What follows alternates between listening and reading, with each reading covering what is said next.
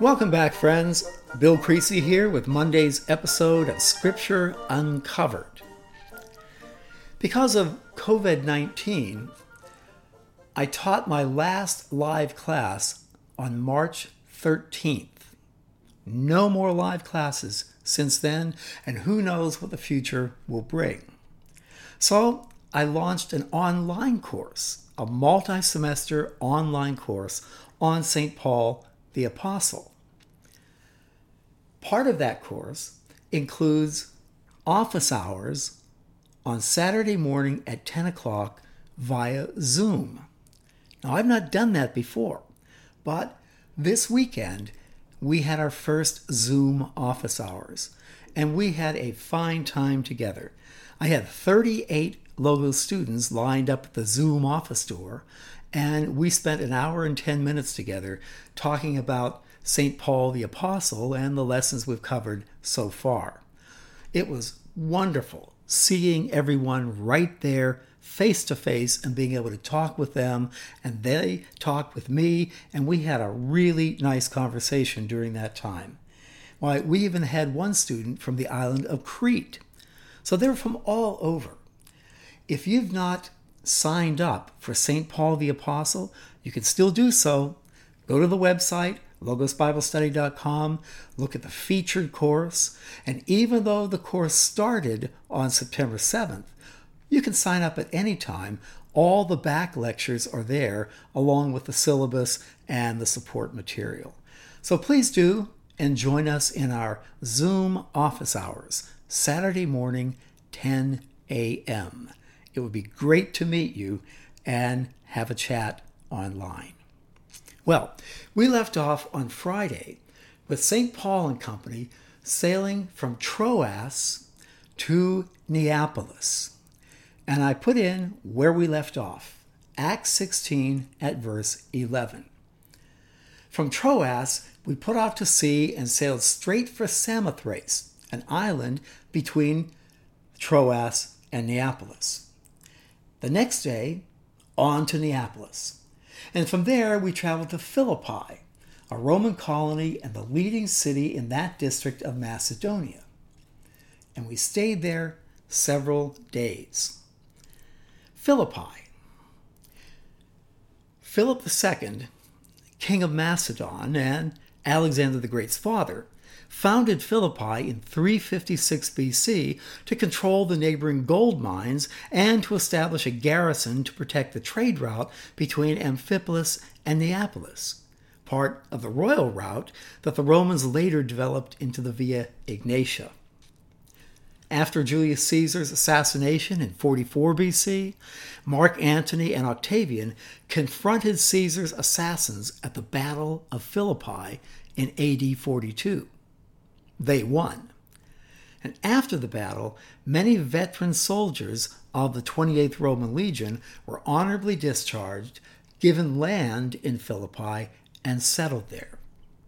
In St. Paul's day, Philippi was still predominantly a Roman military town. Philippi was a city at the time of Paul of about 50,000 people. We've traveled to Philippi many times on our Footsteps of St. Paul teaching tour, and the theater that was there in Paul's day seats about 5,000 people. And that's a really good rule of thumb on an archaeological site. Count the number of seats in the theater, and there's always a theater in a Greco-Roman city, multiply by 10, and that will give you an approximate population of the city at the time the theater was built. So Philippi, a city of about 50,000 people. Now, on the Sabbath, we went outside the city gate to the river where we expected to find a place of prayer. Because Philippi was predominantly a Roman town, apparently there was no synagogue in town.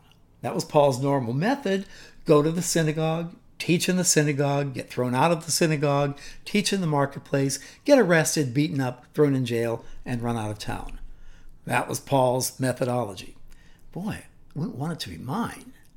But not a synagogue to be found. So what do? Where do we go? they went down by the river, the Zygatus River, right outside Philippi, where Paul met Lydia, a woman and her friends there, and they were praying. Where might we find someone on the Sabbath in prayer? Well, let's go down by the river and have a look. And that's exactly what they did. And as we noted, one of those listening was a woman named Lydia. Lydia, a dealer in purple cloth from the city of Thyatira, which is in Asia Minor or modern-day Turkey, somewhat toward the western coast, but inland a bit. Thyatira, who was a worshiper of God. That is, she was not a Jew, she was a Gentile, but in Thyatira they did have a synagogue, and she was very much drawn to this God of Israel. So when she relocated to Philippi, why did she relocate? She was a dealer in purple cloth. And who needs purple or crimson cloth? Roman military officers, royalty, important people.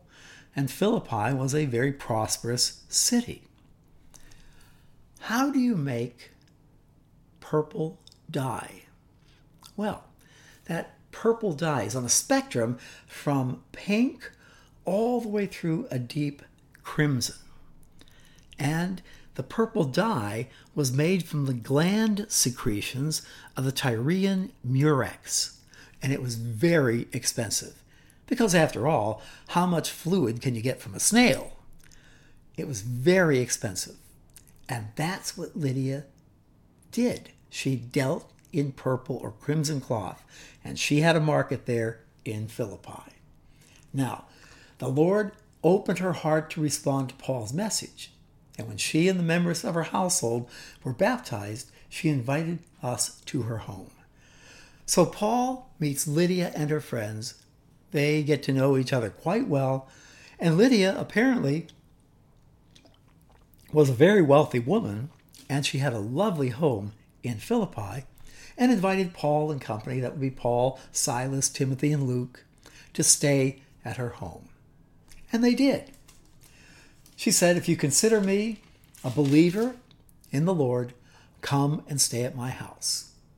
And Dr. Luke writes, and she persuaded us. It was a nice place to stay. Now, once, when we were going to the place of prayer down by the river, we were met by a slave girl who had a spirit by which she predicted the future. She earned a great deal of money for her owners by fortune telling. And what a perfect place to open a fortune telling business than a Roman military town. People being deployed all the time. What's going to happen in the future? Well, she made quite a tidy living for her owners. This girl followed Paul and the rest of us, shouting, "These men are the servants of the Most High God who are telling you the way to be saved." And she kept this up for many days. Day after day.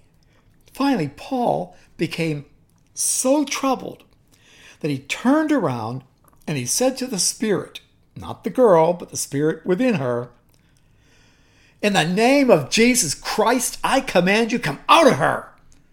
And at that moment, the spirit left her. I like to think of Jesus in the synagogue at Capernaum, when the demon-possessed man begins wandering forward, cursing and saying, "We know who you are, the Holy One of God." Not the man, but the thing inside of him. And Jesus said the same thing. "Come out of him." And that man dropped toward the floor, his face turned upward, his mouth open really wide, and this demon came flying out, shooting around the synagogue and out the front door. Well, the very same thing happens here. At that moment, the spirit left her. But when the owners of the slave girl realized that their hope for making money was gone, a fortune teller who can no longer tell a fortune? Well, when they realized that, they seized Paul and Silas and dragged them into the marketplace to face the authorities. They brought them before the magistrates, and they said, "These men are Jews, And they're throwing our city into an uproar by advocating customs unlawful for us Romans to accept or practice. Now notice the anti-Semitism here. These men are Jews, and they're throwing our city into an uproar. Well, the crowd joined in the attack against Paul and Silas, and the magistrates ordered them to be stripped and beaten. After they had been severely flogged, they were thrown into prison, and the jailer was commanded to guard them carefully.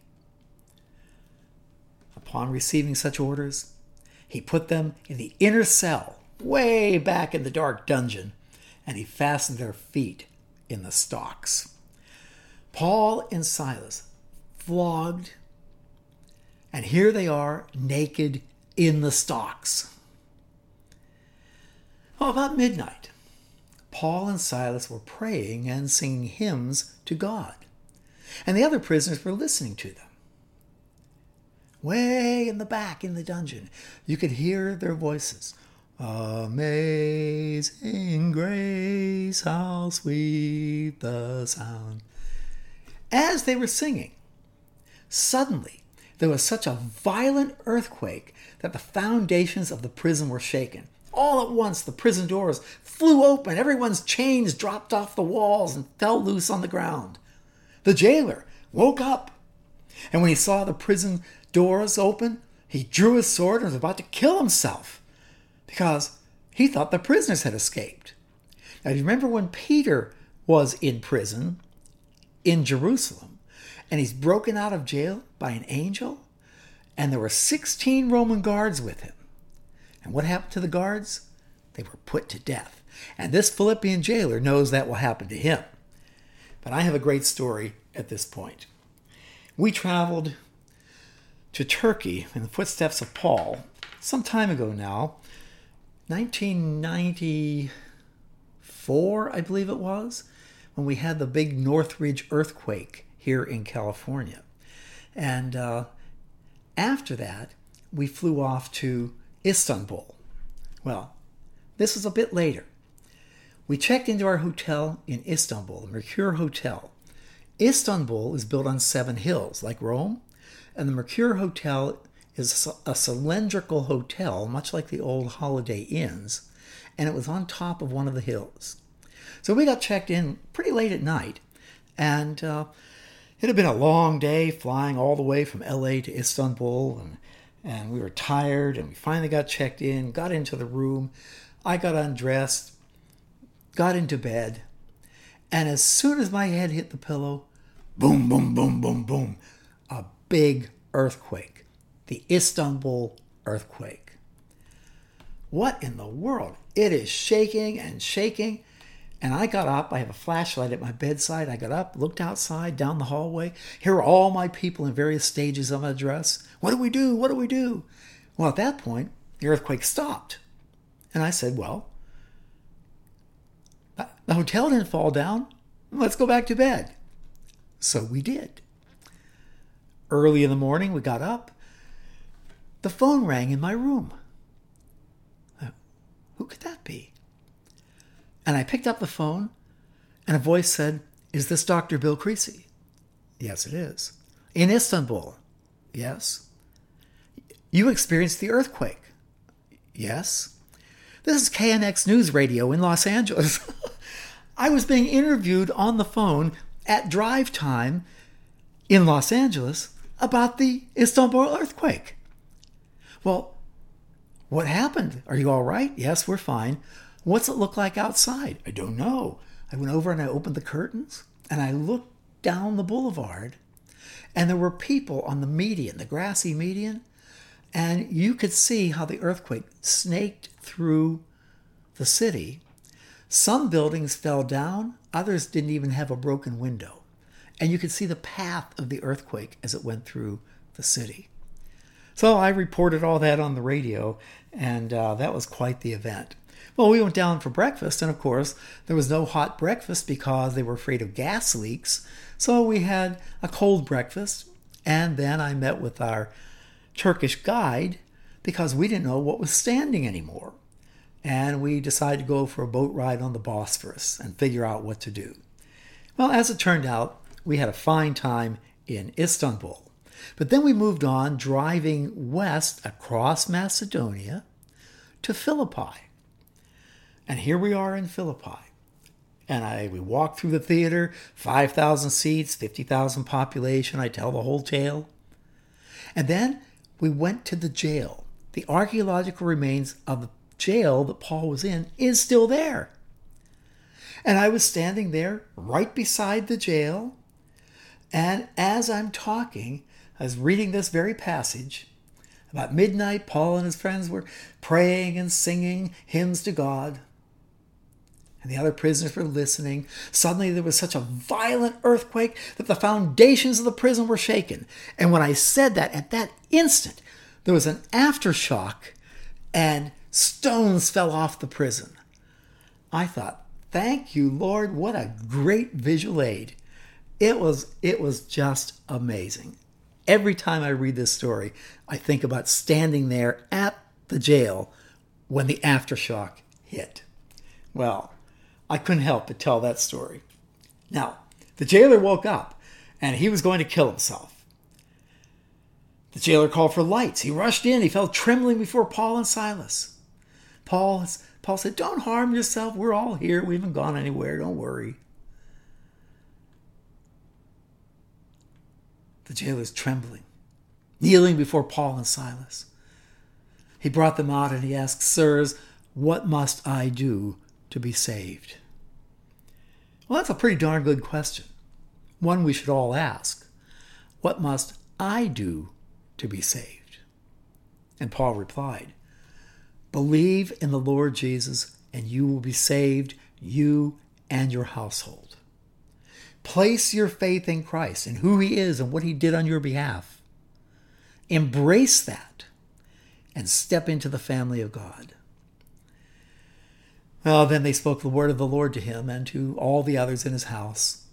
At that hour of the night, the jailer took them, washed their wounds. Then immediately he and all his family were baptized. The jailer brought them into his home. He set a meal before them. He was filled with joy because he had come to believe in God, and he and his whole family were saved. Now, when it was daylight, the magistrates sent their officers to the jailer with the order, "Release the men." The jailer told Paul, "The magistrates have ordered that you and Silas be released. Now you can leave, go in peace." But Paul said to the officers, this is so like Paul. Paul said to the officers, "Wait just a moment. They stripped us naked.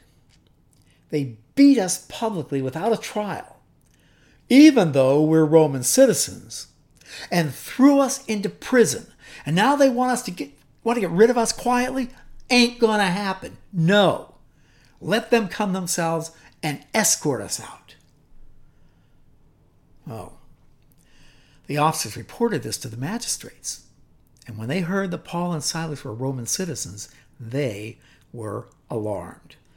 As well they should be. Paul is a Roman citizen. Now, pause for a moment. Roman citizenship carried important legal rights. Paul could claim to be a citizen, but how would he prove it?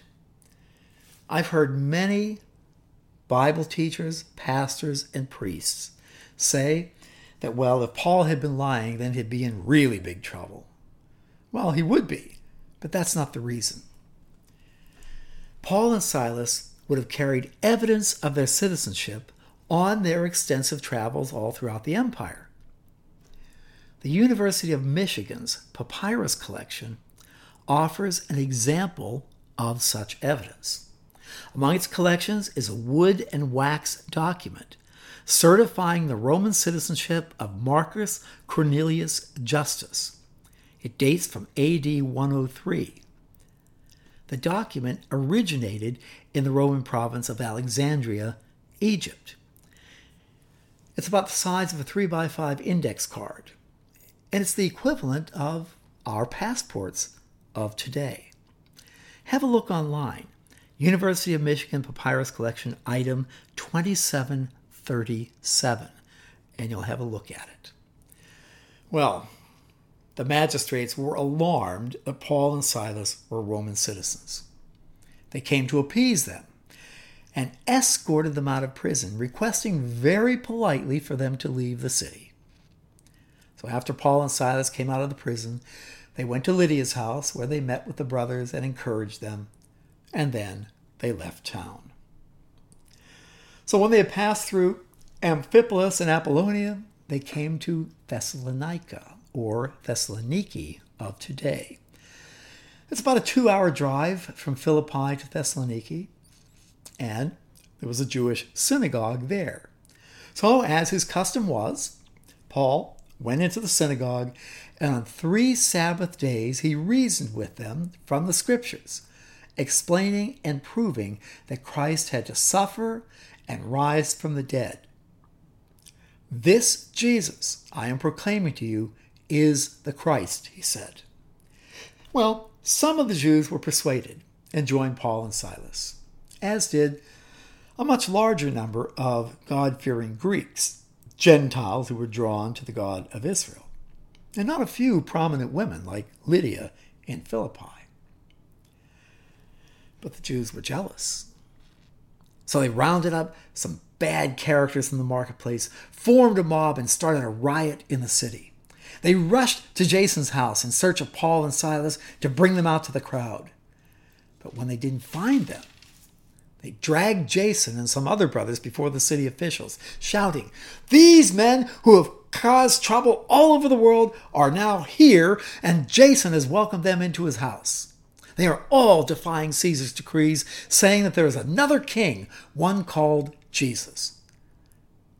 Well, that's treason. There's only one king. He lives in Rome, the emperor. And you know, when we study Jesus in the Gospels and in my Portrait of Jesus course, why was Jesus arrested in Jerusalem during Holy Week? Not because he claimed to be the Messiah. There were a lot of people who claimed to be the Messiah. Put your cards on the table. Let's see. Not because he claimed to be the Son of God. There were many sons of God. Ezekiel is referred to as Son of God, a Son of Man, which in Daniel is the Son of God. But yes, we're all sons and daughters of God. No, the problem with Jesus was the crowd was proclaiming him king. Hosanna, blessed is he who comes in the name of the Lord. Blessed is the king. That's treason. And that's why the Sanhedrin arrested him in the Garden of Gethsemane, put him on trial, sent him to Pilate for a capital charge. And Jesus was crucified. So they're saying the very same thing here about Paul and Silas. They're defying Caesar's decree, saying there's another king, one called Jesus. When they heard this, the crowd and the city officials were thrown into a turmoil. The last thing they need is insurrection in Thessalonica. They made Jason and the others post bond and let them go. And as soon as it was night, the brothers sent Paul and Silas away to Berea, or Perea of today. It's about a 30-minute drive west. On arriving there, they went to the Jewish synagogue. Now, and this is really interesting, the Bereans were a more noble character than the Thessalonians, for they received the message with great eagerness and examined the Scriptures every day to see if what Paul said was true. I love that. The Bereans were a more noble character than the Thessalonians. The Thessalonians, who heard Paul, Silas, Timothy, and Luke, and many responded to him, but others certainly didn't. But in Berea, they didn't leap into action. They considered what Paul was saying, and they checked the Scriptures every day to see if what Paul said was true. That's the benchmark of truth. Not does it quote Scripture, but is what they're saying consistent with Scripture? If it is, solid. If not, move on. Many of the Jews believed, as did also a number of prominent Greek women and men. When the Jews in Thessalonica learned that Paul was preaching in Berea, they went there too, agitating the crowds and stirring them up. So a mob from Thessalonica makes the half-mile drive of today to Berea, and they're going to lynch Paul, Silas, Timothy, and Luke. The brothers immediately sent Paul to the coast, but Silas and Timothy stayed at Berea to finish up the work there under the radar. The man who escorted Paul brought him to Athens and then left with instructions for Silas and Timothy to join him as soon as possible. So Silas and Timothy stay there in Berea. Paul makes his way to Athens. And that's where we'll pick up on Wednesday. Thank you for being here, folks. I always love our time together. Keep me in your prayers if you would. Pray for our new course, St. Paul the Apostle, and for good health for all of our students and those we love. Bye-bye now. See you on Wednesday.